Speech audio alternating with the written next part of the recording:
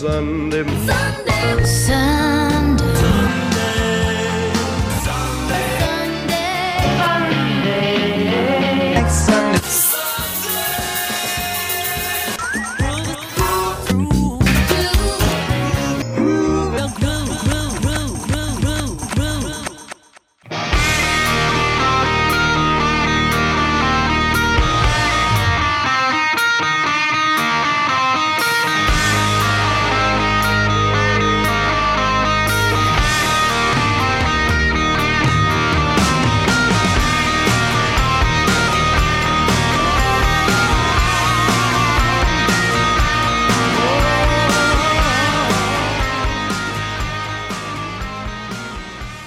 Hey, you're listening to Sunday Groove on Lilo Podcasting Network. I'm your host, David Sunday. This is episode 41, and I've got my pal Andy Helene back with me to talk about some good old rock and roll. How you doing, Andy? Well, thanks for having me back, man. It's always cool to talk music with you. Thanks. Yeah, we seem to really connect on music a lot and have a lot of similar opinions in a lot of bands, even though we definitely have very diverse interest in some bands like that. I know there's a ton I'm into that you're not, and vice versa. Or maybe that I just haven't given a chance to. Could be even more accurate. But there's a ton that we overlap on, which is a lot of fun. I agree. Yeah. And I think you're like my only friend that's like as obsessed with music as me. Because like Greg, he loves music, but he also loves like wrestling and sports probably more. Whereas I would say probably music's your main thing, isn't it?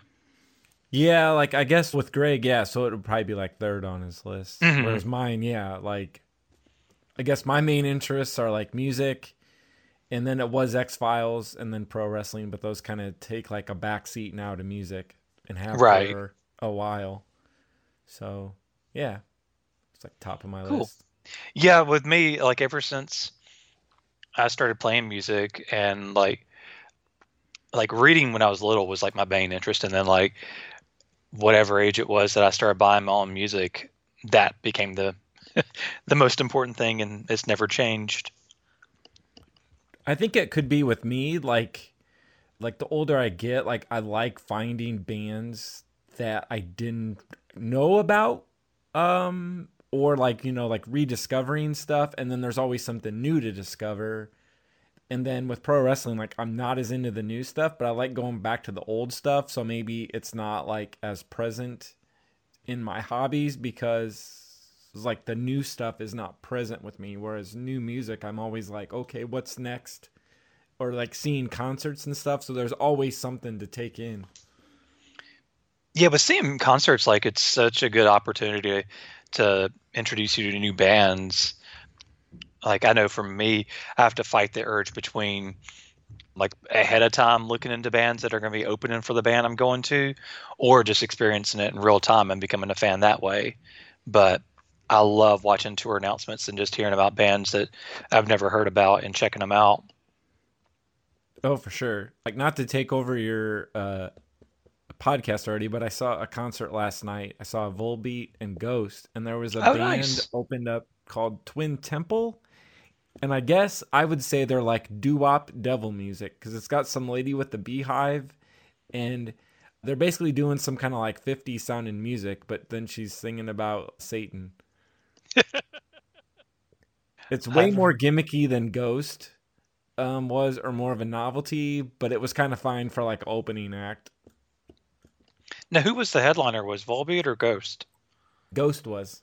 I figured so, which is so weird. How long has Ghost been around? Have they been around very long? Since like 2011 might have been when the first album came out, so maybe a little bit before then. But I think they both were almost co-headliners because they both did like an hour and 15, like an hour and 20. It was like they had equal set lengths and stuff. Okay, so that's a lot like when I saw Tremonti and the Blackstone Cherry technically was the headliner, but they did the same length as Tremonti did. Oh, cool. Yeah, because they had toured together with Alter Bridge, so I think they're probably pals in real life. And like, even though Tremonti's band at that point was not as big as Blackstone Cherry, you know, he's still got a lot behind his name. Just most everybody knows who Tremonti is. It's hard not to. Yeah. But nice. Well, this episode's we're going to get into Slash's new album, but first, as always, I like to do a little bit of current spins, just some new music that I'm getting into, or just something I'm currently obsessed with. Could be new or old. Andy, you got anything new besides Slash? I got a lot lately, but I'll try to condense it. I've been all over the place more than usual because I guess I had the show I saw last night, so I was kind of listening to some Ghost a little bit more than usual, and they've got a new album coming out next month. And then I was kind of floating between that and a lot of Metallica for my own podcast. And then I've also been getting into King's X lately. So I don't know King's X, or maybe I do and don't realize I know him.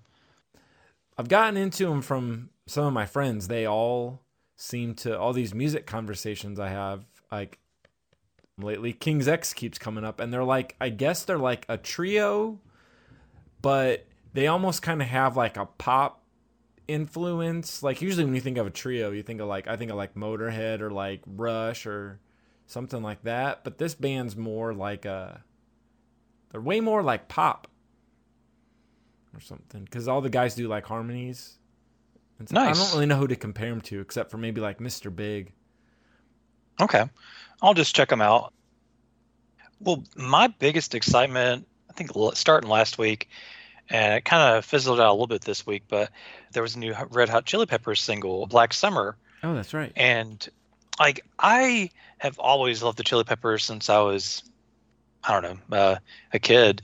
And like I think they had a really solid run between Californication and Stadium Arcadium. Like I thought that was their sweet spot, especially production wise, because like Blood's Sugar Sex Magic is a good album, but the production kind of sucks. Like it doesn't sound nearly as good as the other albums. And so I don't know what it is. It's just the way it mixed. It kind of feels almost flat. But anyway, in Frusciante, John Frusciante left the band after Stadium Arcadium. And so the last couple albums have not been horrible, but they haven't been the same.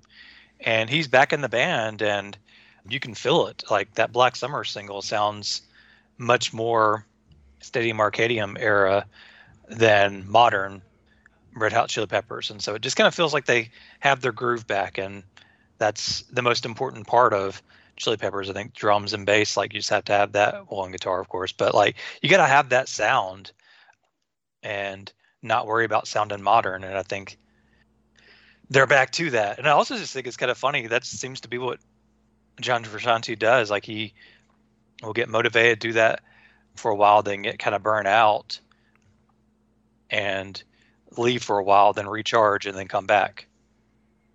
Do you think he doesn't like touring or something? Like I've never really read any interviews with him, but I've noticed the same thing. He does like 2 albums and then leaves or something and then comes back.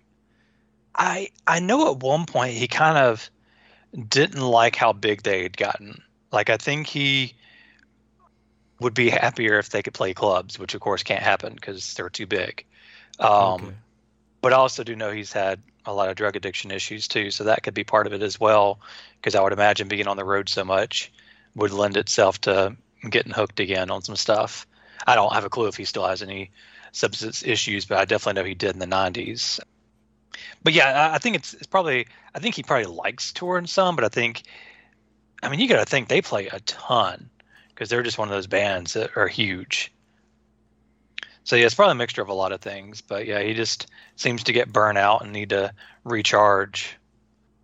But yeah, I think after, I can't remember which album it was, he really wanted to kind of go more obscure with the music. And of course, the band didn't want to because they were making millions, I would imagine. So they didn't exactly want to do something crazy like Pearl Jam, who would, Pearl Jam didn't give a damn in the 90s. They would just put out something new, completely different because Eddie wanted to.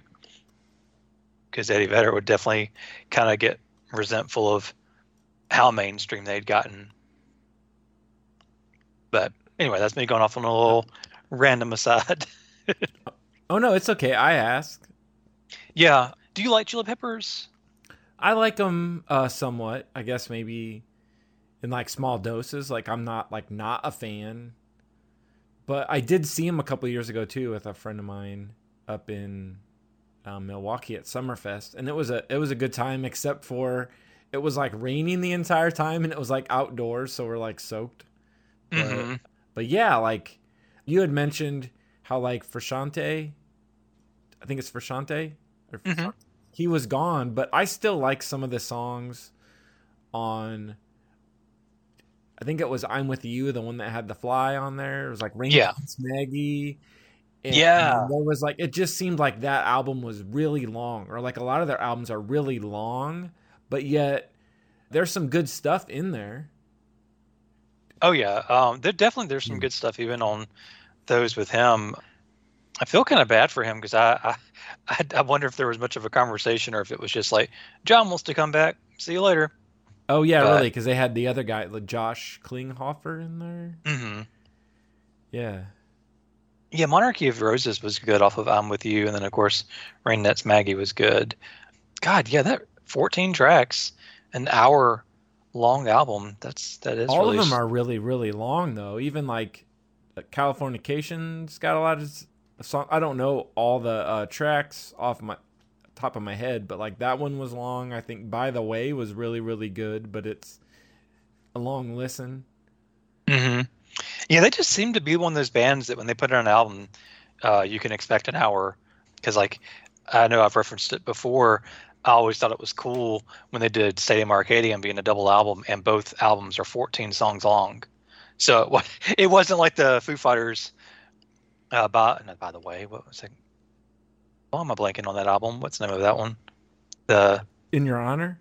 Yeah, In Your Honor. 10 tracks each just felt kind of a cheat. It's like, what? It's like 39 minutes each. That's not to me. That doesn't feel like a double album. And but, then isn't one of them, or some of the ones on the second disc, there's like a little instrumental thing, or they're like shorter too. Mm-hmm. I guess it was more the theme. Okay, here's the rock ones, and then here's the softer, like acoustic-y stuff. So I think they were going more for a theme than length or something, I guess. Yeah, I guess so. But I don't know. I expected more from that. I think that's like the only one of their albums I've been like super disappointed with, even though it had some good stuff. I guess Chili Peppers, maybe I'm just a greatest hits guy. Yeah. Understandable. Like I really get that. With me, it's probably just because of me being a drummer and loving a good bass and drum groove, and they've got it on the bulk of their music. And they're one of those bands that I do know a lot of their lyrics, but at the same point, I don't feel their lyrics are that important. Like, it's more the feel to me Yeah. that's important. Like, if that groove was gone and they had like the best lyrics ever, I don't think I'd care. Like, I think I'd be like, man, the groove's gone. That's more important to me with them. Oh, one that popped up to me from that "I'm With You" was "Look Around."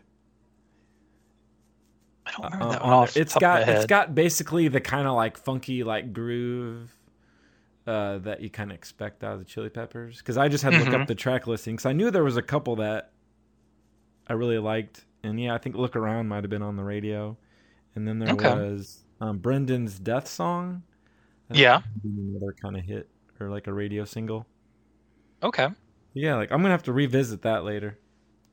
Yeah, I need to give that one more of a chance. Like, I listened to it a lot when it came out, but I've not revisited it very much. Probably like right before Dark Necessities came out, I might have, but that's probably about it. Yeah. Anything else you got? Oh, Up God. here? Yeah, let me go into it real quick. Let's see. So, like, I've been a fan of Hellstorm for a while, but, like, I've never been into them at the time an album came out. Oh. So, like, yeah. I've never been so excited for a new album in a while. And so, like, I liked Back from the Dead pretty well. That was the first single. It came out a few months back. But The Steeple, I think, is really good. And that's leading up to their album. I think it's coming out in April, I want to say. May. May, okay. I know that because I just pre-ordered it. So Nice. But yeah, The Steeple is so solid. I'm really excited about it. yeah, Like, I guess I'm in the same boat as you with Hailstorm because yeah, I really didn't get into them till maybe the second album or so, and the first two had already been out. Then I kind of like, I don't know, they kind of went on my back burner, and I think I picked up the third one late, and then I actually didn't really listen to the fourth one that much. So yeah, I guess I'm going where you were, where I kind of came into them after the fact of each album. Right. Yeah, like I knew who they were because I remember when they toured with I didn't see them, but I saw footage where they had toured with Alter Bridge on the Blackbird, or maybe it was on AB3. It had to be AB3 tour. So like I'd heard a version of her singing back up on Watch Over You and stuff like that. But like for whatever reason, I just never went out and bought one of their albums until maybe like 5 or 6 years ago. I bought their first one and I liked it. But for whatever reason, I didn't dive into their others until like the last 2 years. Over the last year, I've gotten really big into, well, really their second, third, and fourth album. And so, yeah, I've been really excited. I still think it comes down to watching her Instagram live from not this past Christmas, but the year before. I'm hearing her sing "Oh Holy Night," which is just such a bizarre pick for her, but she did it so well. Neat. Like she sang it mostly clean, which is not really her style. Normally she has the gruffness to her voice, and then she did a couple of their hits, but it was really cool. And so after that, I've just been like, all right, I can't wait for a new album. Yeah, because I guess maybe with me too, it was like, I think every time they put out an album, I was working at the rock station in town, like the current rock station. So it's like, I was already hearing those songs when I was working there, so I didn't feel the need to rush out and buy something. So maybe that's where I was coming from that. I'm trying to put myself back in, like, that headspace. Yeah, like they've always been kind of one of those bands that's awesome, like live too. Yeah, I'm so glad you said that a couple months ago, or maybe it was just a month ago to me. And so then I found that they had a couple of live albums on Spotify, and so I was listening to those. And it definitely captures the songs better than just the studio does. And I've got to catch them live one of these days. I just don't know when that will be, but I've got to try to figure out a way to make that happen. I'm sure they'll tour probably the summer or something. Or when the album comes out, hopefully they come to your area. Yeah. So the last thing I got really into this past week was because what I was watching, but I was watching the show Yellowstone, and they use a ton of Chris Stapleton's stuff in there. Well, between that and this, the writer does a lot of stuff, and I think almost every movie he does has a Chris Stapleton song in it. So I was going back through just random Chris Stapleton songs like Cold, which is really cool, bluesy with strings in the back of it. And then there's Hard Living is more of kind of like a retro country song. But yeah, he's my favorite modern country singer. So I always get their little sets where I'm obsessed with him. Who's the, you said his music gets used in that show. Who's the guy that uses his music? Let me pull up his name so I say it right. I think it's Taylor something. Let's see. Taylor Sheridan. He's also done, I think he's linked to both. Yeah. The first time I heard of him was in 2016. He wrote Hell or High Water, which is a great like modern Western. And then he did a kind of more indie film, Wind River, which was really good. And he even wrote the movie Sicario. And then he was involved in one other kind of big one that I'm blanking on for some reason. But anyway, anything he's tied to, there's going to be a Chris Stapleton song in there. So I like that a lot.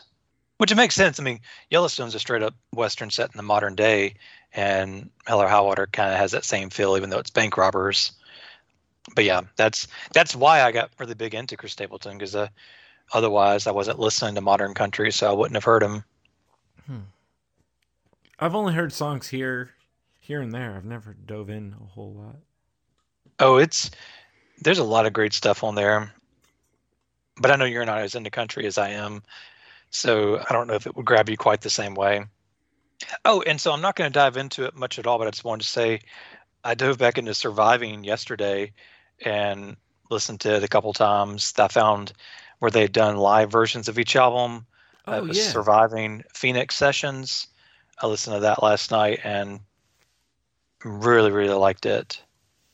Yeah, they did those as like pandemic streams and Hmm. did like 3 albums from start to finish. And I thought they were going to be more like you watched the Metallica thing where it was like a live performance as it happened. But the Jimmy Hmm. Eat World things were kind of, they filmed them in advance and then edited them and like made them feel more like a music video or something. It wasn't live, and I guess I was hoping it was going to be live, but the way they did it was like awesome. Nice.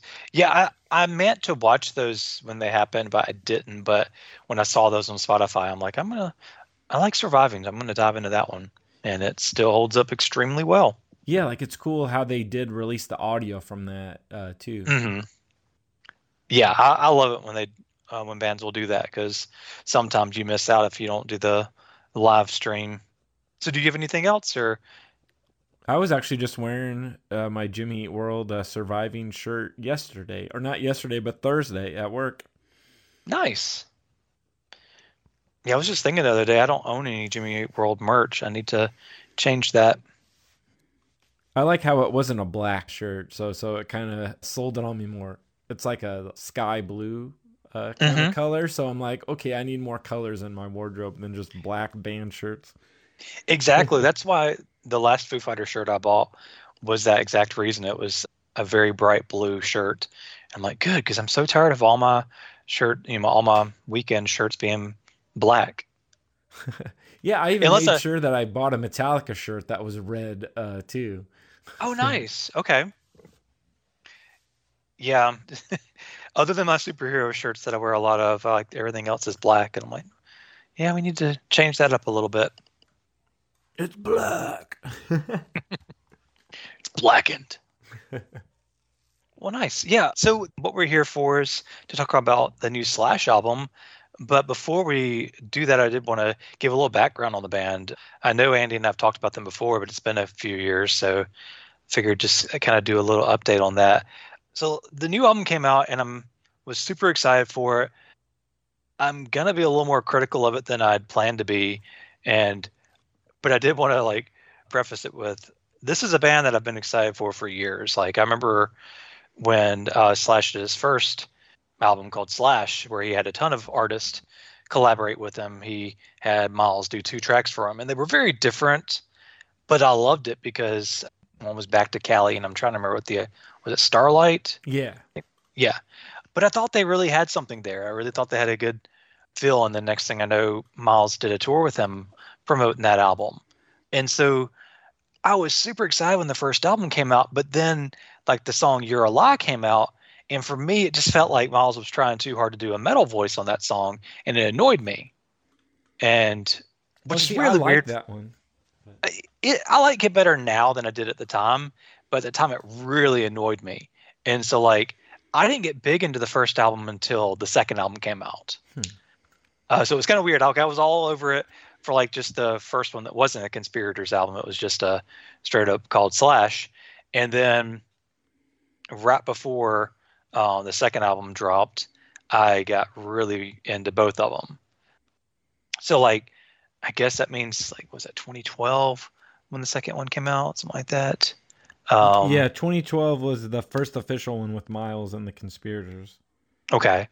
So, World on Fire was 2014. So that was probably around the time I really got into it. And so I've been a fan for a long time. And for me, I think each of those three releases are incredibly strong. So I think that kind of hurt this album a little bit because it just, to me, doesn't feel as strong as I'd hoped it would feel. And because, like, I went back through Apocalyptic Love, their first full length one, and I mean, other than me criticizing You're a Lie, which I'm hit or miss on, that's a really freaking good album. Like Standing in the Sun, Anastasia, Black Rain, all of those are phenomenal songs. No More Heroes is really cool too. So like, I pretty much from start to finish, I like that album. Where do you stand on that one? Do you like that one pretty much all the way through Apocalyptic Love? Yeah, like man, That one still gets like a lot of love and like play from me. Mm-hmm. And I don't know. I might say it's like my favorite one if I had to pick of the Slash like solo stuff, even counting like Snake Pit and then the one that we mentioned where it was just like Slash with the different guest vocals. Mm-hmm. And I just like how you already mentioned Bad Rain. That's got like a different groove to it. And then there's We Will Roam and like Halo. It's time to dirty up your Halo. It's going through my head right now. Right. Yeah, man, it is just strong. And it like, I don't know. It kind of made a statement almost like, going back to the first like Appetite for Destruction. It just kind of had dirty rock vibe. That Slash kind of like, I guess he did some Velvet Revolver stuff that was like kind of like rock, but it felt more like Scott's thing and stuff. And now it's like Slash, or like more of a band thing, I guess, because there was you had Duff in there, some of the guys from Guns N' Roses, and then Scott Weiland. Well, this was like Slash here in front and center, I guess. So it kind of, it felt like that early Guns N' Roses stuff where it was like really dirty. Yeah, it really stands strong, and I love it. For me, my favorite of the Slash albums is World on Fire. I was listening to that again this week, and I was like, good Lord, between Bent to Fly is such a great solo, such a great single, I mean, and World on Fire is just such a great rock song. But like, I don't know, Shadow Life. I think everything for me is really, really good. And like, I'm looking at the track listing now, and I can like, I'm looking at all the tracks in order from the first one, World on Fire, through like Withered Delilah, and those all like, I'm looking at the words, and the song pops in my head. But now I'm looking at the back half, and they don't stand out as much to me. So yeah, like, I don't know if it was just those first 10 songs, that might be my favorite. Mm-hmm. I don't know, maybe I need to revisit it. Is there anything that stands out to you on the second half? I liked Iris of the Storm. Dirty Girl is a really good groove. And I'm trying to think. I think The Dissident was really strong, but I cannot hear it in my head right this second because I listened to all their albums this week. So, like the one that I would pinpoint as like really awesome when you mentioned World on Fire, like Wicked Stone. I'm getting off this wicked stone. I don't know, man. That just, I don't know. It like pops. It does. Yeah, I've got it going through my head, but I'm not going to try Miles' vocals. That normally does not go well. Oh, yeah. Even one thing, how I was talking about Hailstorm, too, being like a live act. The one thing that actually did really, really sell me on the Slash and Miles stuff, even more than that first album, was a live album. And I got it right here, and it's Maiden Stoke. And it's from 2011, so it was probably from that tour. I believe it was from that tour where the Conspirators and Slash were touring the Slash album. And it's a huge mix of like Guns N' Roses songs, Snake Pit songs, the Slash album, and then that actually sold me on it because I was like, oh, cool, Miles is covering all of these other singers, and he pulls it off well. Oh, yeah, I'd forgotten because he even did Slither on there, which was cool to pull out a Velvet Revolver song. Yeah, Mr. Brownstone, Sweet Child of Mine, Patience, yeah. That's really cool. I've listened to it, but it's been a long time, so I need to go back through that. Yeah, like there's been a lot of live albums. It seems like they put out an album. They're good about that, putting out an album and then like a live album, or because they've got like 3 or 4, I think now. It looks like 3. They've got Live at the Roxy is their second one, and then Living the Dream tour. So yeah, that's really strong stuff, and I love the album Living the Dream. Listened to it this week. I don't think there was anything I disliked on it. Now, there were definitely some that weren't as strong, but I really, really dug it. Yeah, I remember that one being like, I hadn't bought vinyl in like years, and then that was like the first like new release thing that I'd bought. or Hmm. bought, and I was just like so like hooked on it. Right. It had like what that Driving Rain Hmm. was a single. I like Boulevard of Broken Hearts and The Great Yeah. Pretender. Man, like a lot of those stand out too. Like, I like Slow Grind, Mind Your Manners, and the title track. Oh, not title track. The Call of the Wild's really good as well. So I really dig most of it. But there were a couple that were a little more mellow that worked really well because I remember playing them for my friend Chris because he is not really into metal. So I was playing some of the more mellow ones for him to try to introduce him to something new hmm. because he is definitely more like, I mean, he likes rock like maybe some of the early Jimmy Eat World and a few things, but he's much more pop than he is rock. So I was like, well, let me go with the less metal stuff because that's much more likely to possibly hook him than the metal stuff. Even Sugarcane's really good. So I really like that album a lot. And it looks like they pretty much had the same musicians on each album, I think, except for when I know they added another rhythm guitarist. Yeah, that Frank Uh, Sidors. mhm. Did they do that on the second one, or was that the third? They added him in. I think, It must be the third because he's not listed on the second album. yeah, I think he actually toured because I saw him on the Apocalyptic Love tour. And I Hmm. think he was there, but he wasn't like, he was like a touring member, or he wasn't official. So I don't think he was Right. official till that, the last one, yeah. Yeah. Something I was noticing today, I was watching some live footage of them from Howard Stern promoting this album they did, Rocket Man. And man, the drummer Brent Fitz and the bassist Todd Kearns do incredible backing vocals. And I'd never really noticed how much backing vocals was in some of their stuff, but they work really well with Miles's voice. Yeah, those guys, like, I follow them on Instagram.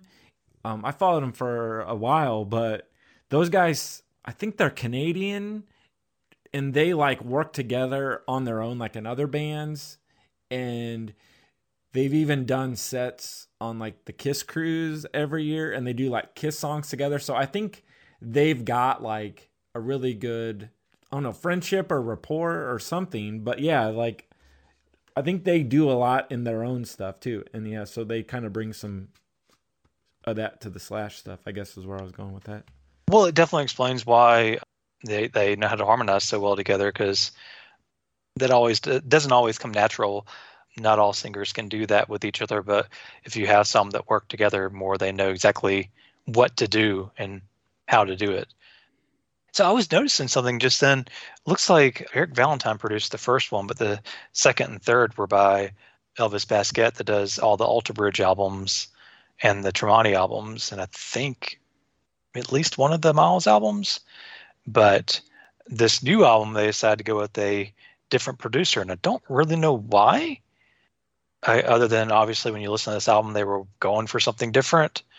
Yeah, But Dave Cobb, yes, who does the new one. he does all the stuff that you're familiar with, like Chris Stapleton and like Jason Hmm. Isbell. I think he's like huge, huge in that area. Right.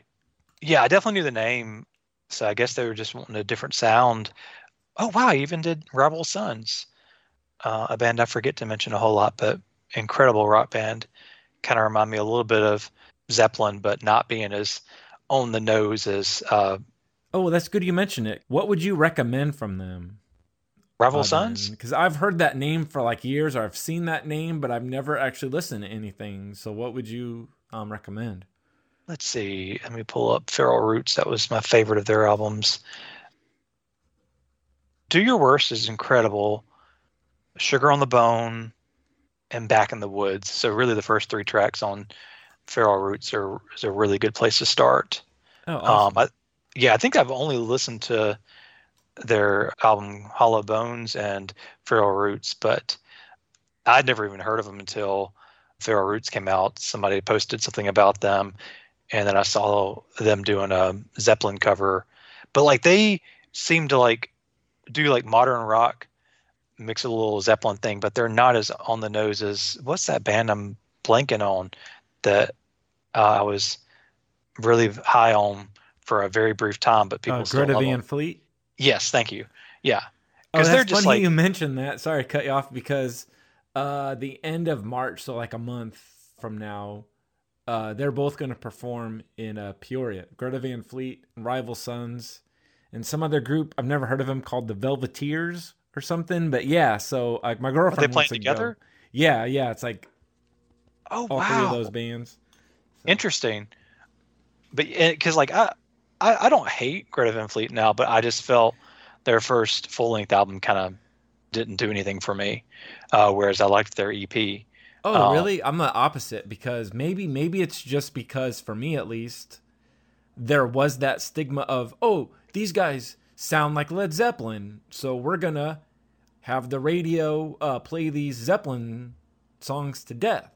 But then when mhm. that album came out, what was it, Peaceful Army, there's a lot more like melodic or like acousticy sound and stuff, more like textures, and it didn't sound like totally like Led Zeppelin knockoff or something, I guess. So maybe it's just marketing, like that's what they were marketed as. But then if I went a little bit deeper, I'm like, oh, okay, there's more stuff here, but they just had to sell them on something. Right. Yeah, they did a cover of Change is Gonna Come Oh, nice. that was incredible. That was what sold me on their EP outside of Highway Tune and what the hell the other one's called. It was a But anyway, Safari song, I yeah, think. yeah, Because it was just weird how one's a tune and one's a song. I yeah. don't know. But yeah, I need to give them another chance. But like, I just kind of got turned off at some point by them. But yeah, anyway, I had no clue Rival Sons was produced by Dave Cobb. So yeah, there's a lot of good stuff by him, even outside the country genre. So I can see why they'd want to work with him, but I don't know if it was maybe an abbreviated time period. I know they all got COVID while recording the album, so that had to suck. Um, did you know that about Slash 4 that they all got COVID while recording it? I didn't know that they all did, but I want to say I think I read something where they recorded it all together. Like, didn't they record it live in the studio instead of Hmm. doing their tracks? So that almost kind of does sound like it might be like a bad idea. Yeah, You know, because it because was like, everybody else is doing their stuff remotely now, like for like a hmm reason, and they're like, "Well, we're gonna get together." So, like, I don't know if, yeah, like that was the best decision. yeah, because I think this was being recorded before the vaccine was very readily available. Because this has been recorded for a while. And so, yeah, they did that, but they did take a lot of precautions. Like I think they all took their own campers, or RVs or whatever. So like Oh, it wasn't okay. like they were flying or doing anything else that could be seen as risky. Or So at least they're all kind of bunking together, but not really. So they're right, kind of like isolating in their own like campers, yeah, on location. You're saying? yeah, because it's kind of like you heard early in the pandemic, people were talking about kind of like their pod of people, and so it makes sense. Like the band would be a pod, and then maybe their significant other, but not like tons of other people. Like they were definitely trying to be safe, but at the same point they did get COVID. And it was funny, I read somewhere that one of the songs they didn't redo, even though Miles definitely has some phlegm in his voice, and they didn't even bother to clean it up, which is interesting. Huh. I think it's "The River Is Rising" is the one. I can't hear it, but I've not listened to it purposely listening for that yet.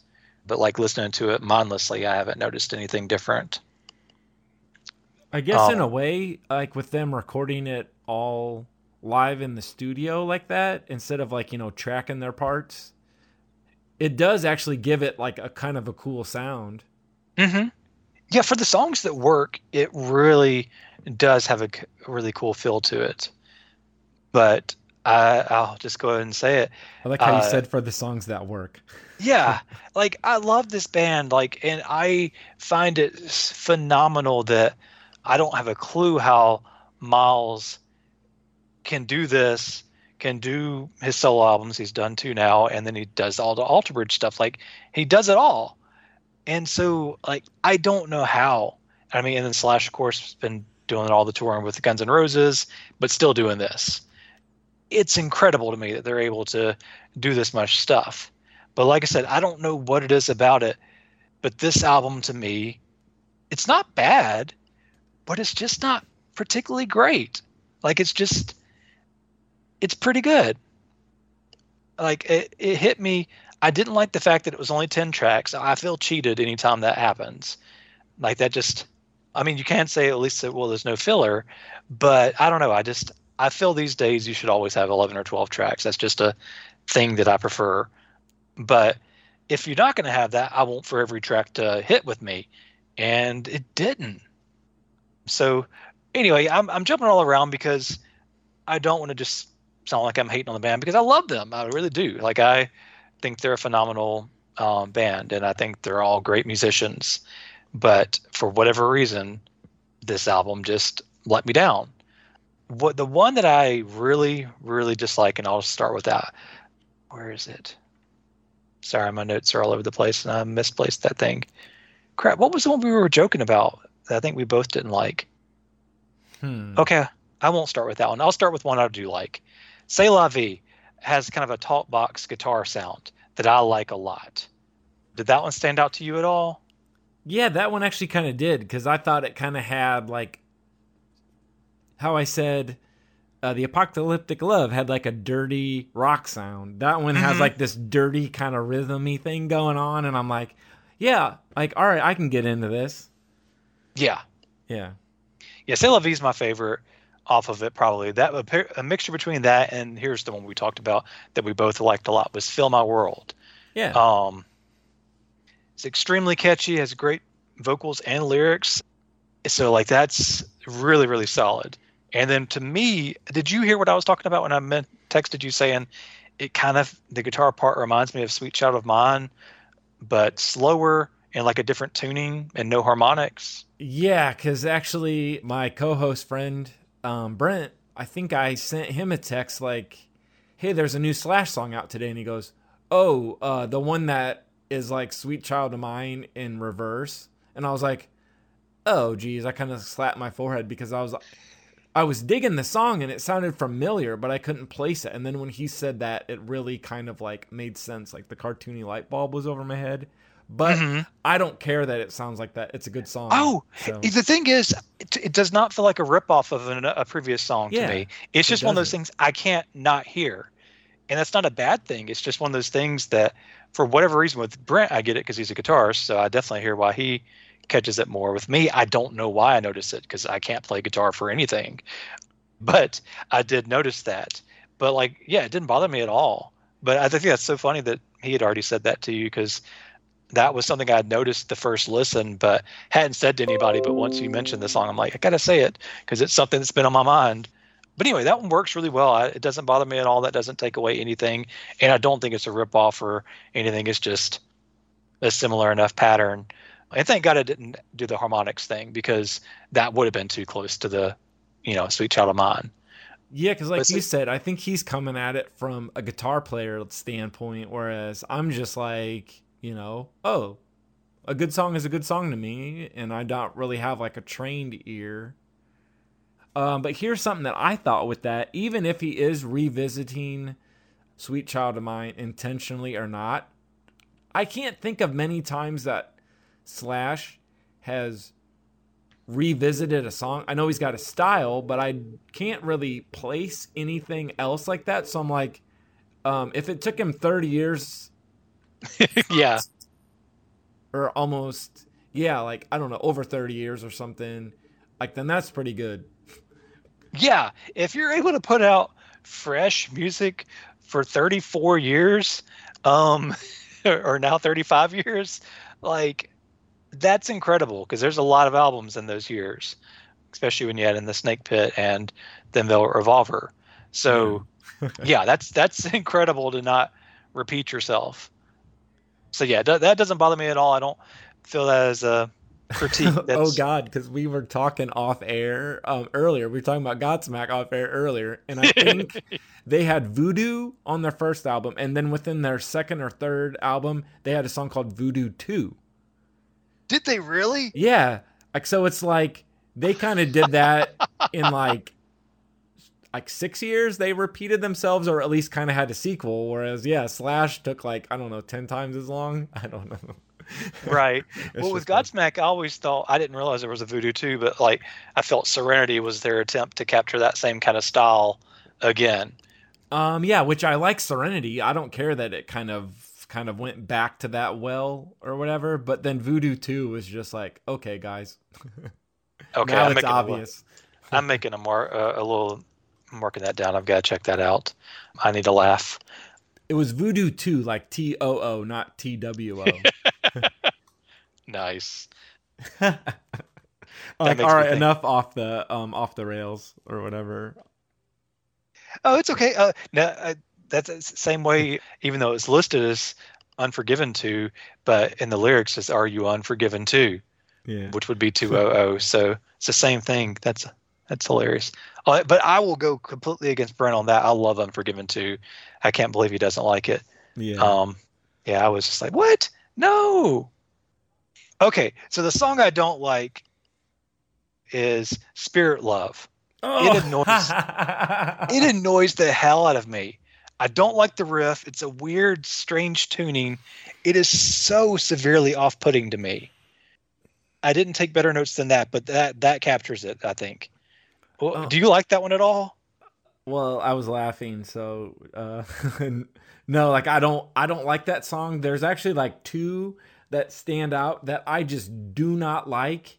And Okay. like I was trying to give this album a chance, and I guess I just thought how you were saying, man, Miles does this, and this, and this, and this. And I like how we set the stage saying that we're fans of Slash and Miles, but I kind of wonder now if Miles is like spreading himself too thin. Is that the word? Like he's doing almost too much or something. And I'm kind of like, I feel like Miles is like the weak part of this album, whereas on some of them I'm like, oh my God, Miles is awesome.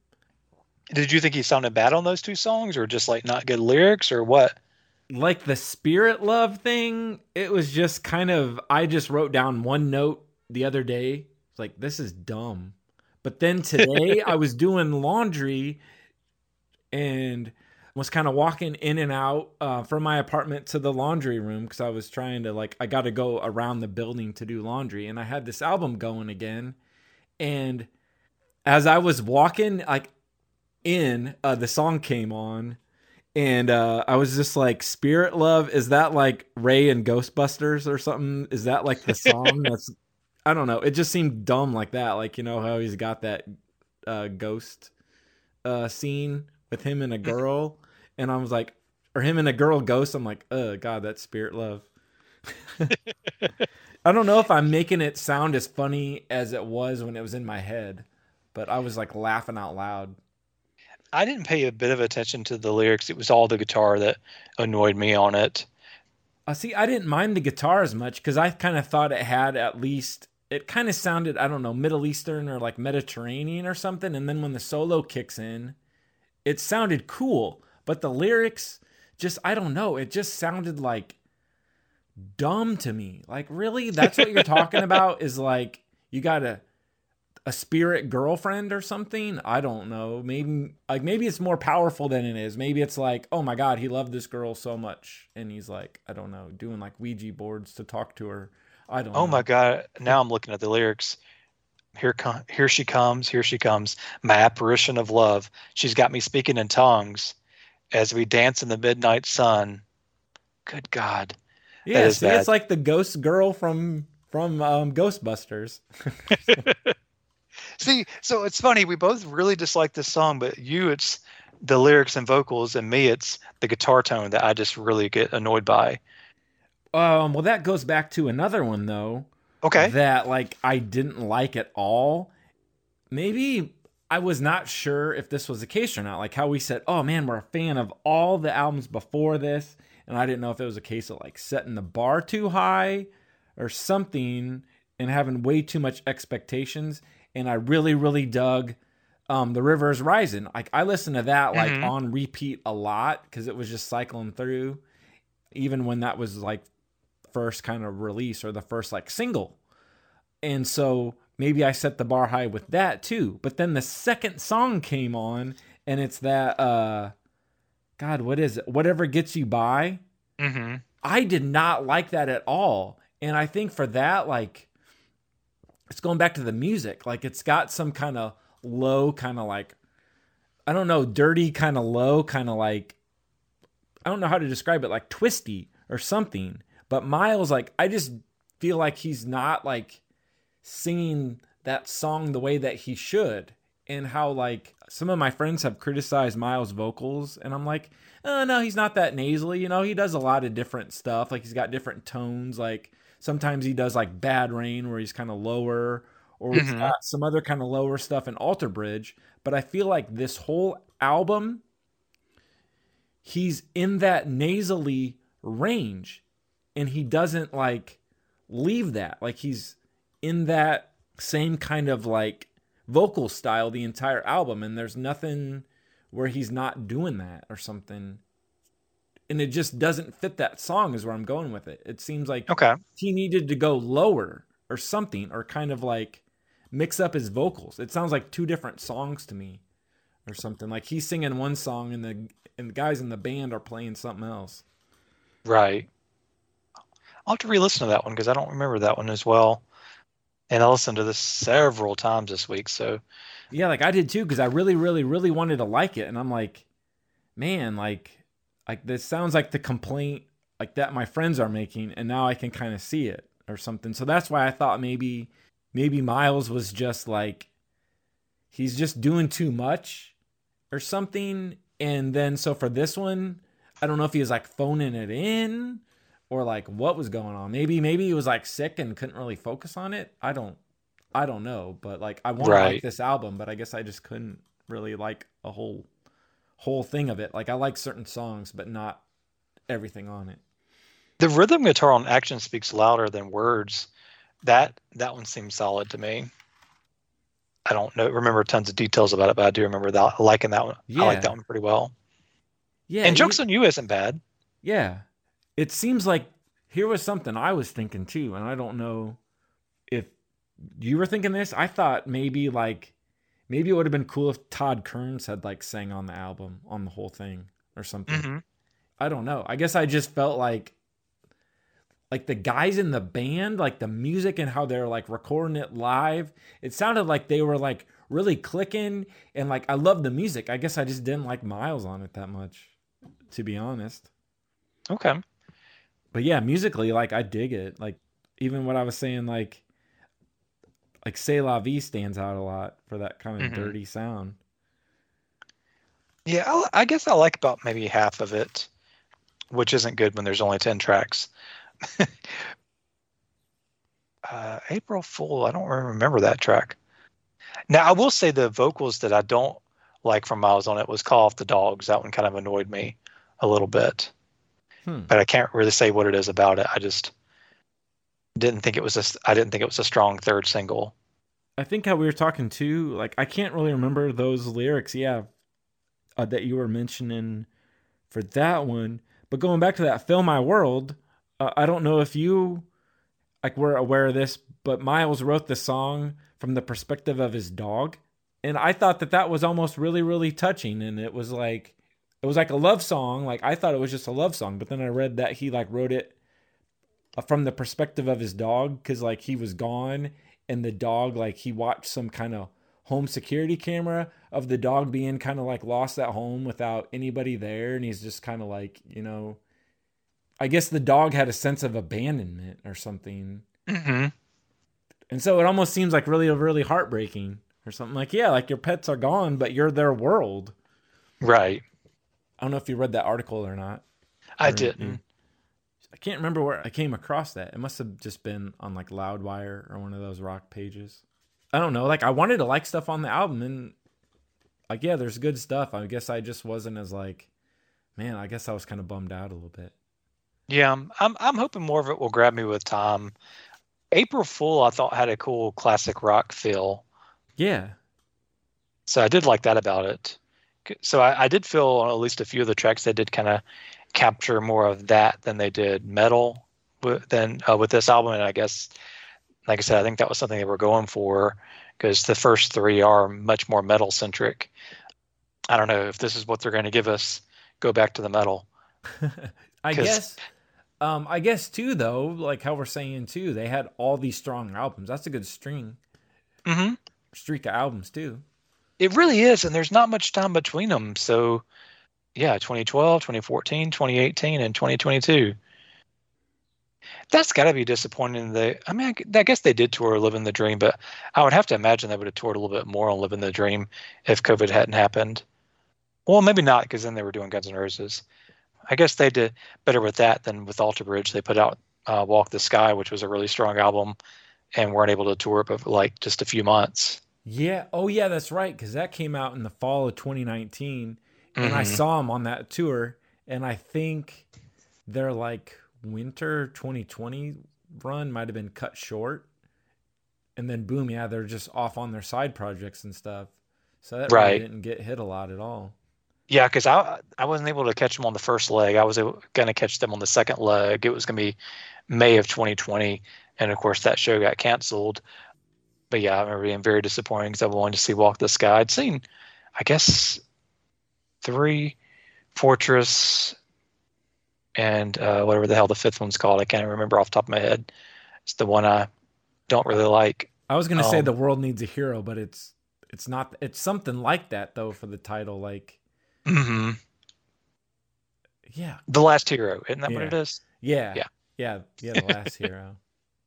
So anyway, I guess I don't need to drag through the mud too much. I'm definitely not giving up on the band. I love the band. I think they're all great musicians. And throw a little love out to Brent Fitz as the drummer. He's very solid. Todd Kearns is great on bass, and both of them provide incredible backing vocals on the live tracks I've seen of them. I would still see this live if I had a chance, but it's just not one that's got me excited like I usually am.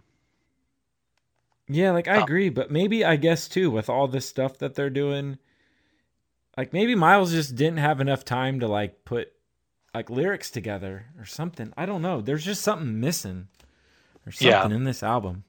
Well, he was You know? definitely working on the solo album probably around the same time. It definitely could have just been too much happening too close together. I wonder if some of those songs will pop like live. Hopefully they at least come out with like a DVD or something again. Because I think they're starting to tour it right now. Yes, I believe so because I know they did Kimmel recently too. Haven't seen that performance yet, but I remember getting excited that they were going to play Kimmel, and I'm sure there's an actual tour. Oh, so this should have been my current spins thing, but it was a few weeks ago, or maybe it was a month ago. Have you ever heard the Paul McCartney song or album "Flaming Pie"? No. Man, it is really good. Oh, Let's see, what year was that from? Flaming Pie, Flaming Moe's. I wanted to see when it actually came out. Crazy Spotify. I know it did not come out in 2020. All right, Wikipedia will tell me. No, it's his 10th album from 1997. Okay. I knew it definitely didn't sound like super young Paul, but I knew it hadn't been like really recent. What a weird title. It is. But the songs, I remember I'd heard Great Day. I'd heard that one in a Judd Apatow movie. I cannot remember which one it was, but I liked it a good bit. Souvenir is really good. There's a lot of other good songs on there, but that's one I was going to say is a cool Paul McCartney album to go back to. Hmm. But anyway, so that was a little random thing that popped in my mind. What else are you looking forward to this year, music wise, Andy? Like, I know we talked about Hellstorm, and I mentioned Red Hot Chili Peppers. I know that's either April or May. I know there's something else big coming out. Oh, yeah, there's Hailstorm in May that I've already pre-ordered. Mm-hmm. There's Ghost has a new album in the early part of March. And then even the Scorpions, they've got an album coming out Wow. Okay. next week. So it does kind of seem like February, or at least this kind of period's kind of cool, at least, because like the Slash came out, Scorpions. Then there was like a re-release. I don't know if you're how familiar you are with Judas Priest. Just a little bit. The singer, Rob Halford, he had left in the 90s, and he kind of had a band called Fight. And I don't know if I ever knew about it, but I only found out about it recently. And he did a thing in the 90s with for two albums. The band was called Fight, and they're getting re-released on vinyl. And so I pre-ordered one, but in the meantime, I've been listening to them online, and it's kind of like Rob Halford doing Pantera songs. Interesting. So it's kind of weird. It's like an interesting mix because I want to like Pantera, but I don't really love them. Mm-hmm. Like to a lesser extent, what I said about Chili Peppers, because I at least like the Chili Pepper singles and stuff. But sometimes Pantera, like I'm like, like I'll just do a song or two at a time. Right. But this is like Rob Halford. He's like doing a different style of music, and he's like more like aggressive, and it just sounds like a really cool take on those like songs. Right. So where I was going was I'm looking forward to picking up the reissue of that. Then that band Haunt that I've mentioned before, I think I saw something where the guy's got a new album coming out at some point this year, but I think he puts out one or two things a year. Yeah, he's very prolific. And then there's another Record Store Day thing. They do it every spring, and I've got like 6 or 7 things that I want, but I'm like, I don't know if I'm going to get half of those. Oh yeah, Jazz Sabbath has something coming out. Yes, that's the other thing. Yeah. After you had him on the show, I really got into the first one, and I really loved the first single from the second album, so I'm definitely going to have to pick that up when it drops. Yeah, that was something that I enjoy listening to, but it is perfect since it's instrumental for me to put on while I'm having to type a lot. Yeah. I'm really wanting to get that on Record Store Day because for some reason there's like a special vinyl version that's coming out that has an extra song, and then it's got a DVD with it. Oh, and that's cool. The one I bought before had like a DVD with it too, but I don't know what's going to be on the DVD, but the other one was something where they came up with a mockumentary, like Spinal Tap style backstory to the band, and that's on YouTube, and it's on the DVD that came with the vinyl special edition kind of deal. So Nice. I'm wondering if he does another like weird kind of mockumentary kind of thing for that one. So maybe it'll at least be on YouTube probably at some point. Right. Oh, and I just looked it up. The Chili Peppers is April 1st, and it's called Unlimited Love. Yeah, that's right. But yeah, I'm just, not that I ever get tired of music, of course. That's my first love, but just a lot of exciting stuff coming on. Oh, and I didn't realize this. Hell yeah. No, another reason why I dig that single so much from the Chili Peppers, Rick Rubin produced it. That's awesome. Yeah, he hasn't worked with those guys in a while. Yeah, he hasn't. That's really cool. Anyway, I know I've been all over the place this episode, but I just had a lot on my mind, I suppose. So, as always, if you have any thoughts or recommendations for future episodes, you can reach me Sunday_Groove_ on Twitter or SundayGroove.Lillo. And that's Lillo. And Sunday spelled just like the day of the week. But yeah, reach out to me. Let me know any ideas or what your list would be of the Slash songs. Like, which songs do you really like? Are we wrong? Is the new album better than we think it is? And, just any kind of thing, let me know. Check out Andy on his podcast A-Sides with Brent. Y'all have done, 81 or something so far?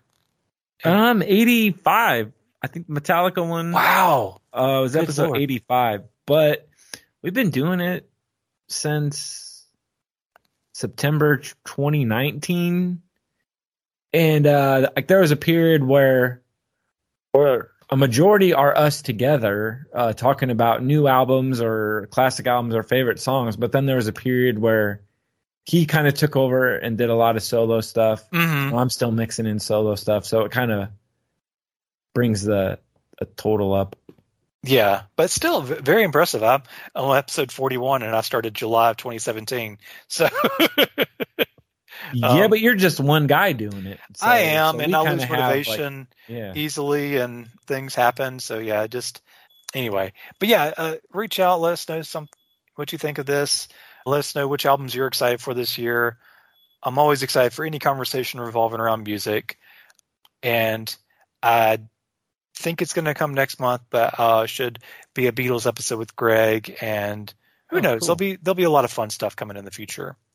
Cool. Anyway, thank you all for listening, and I will catch you all down the road.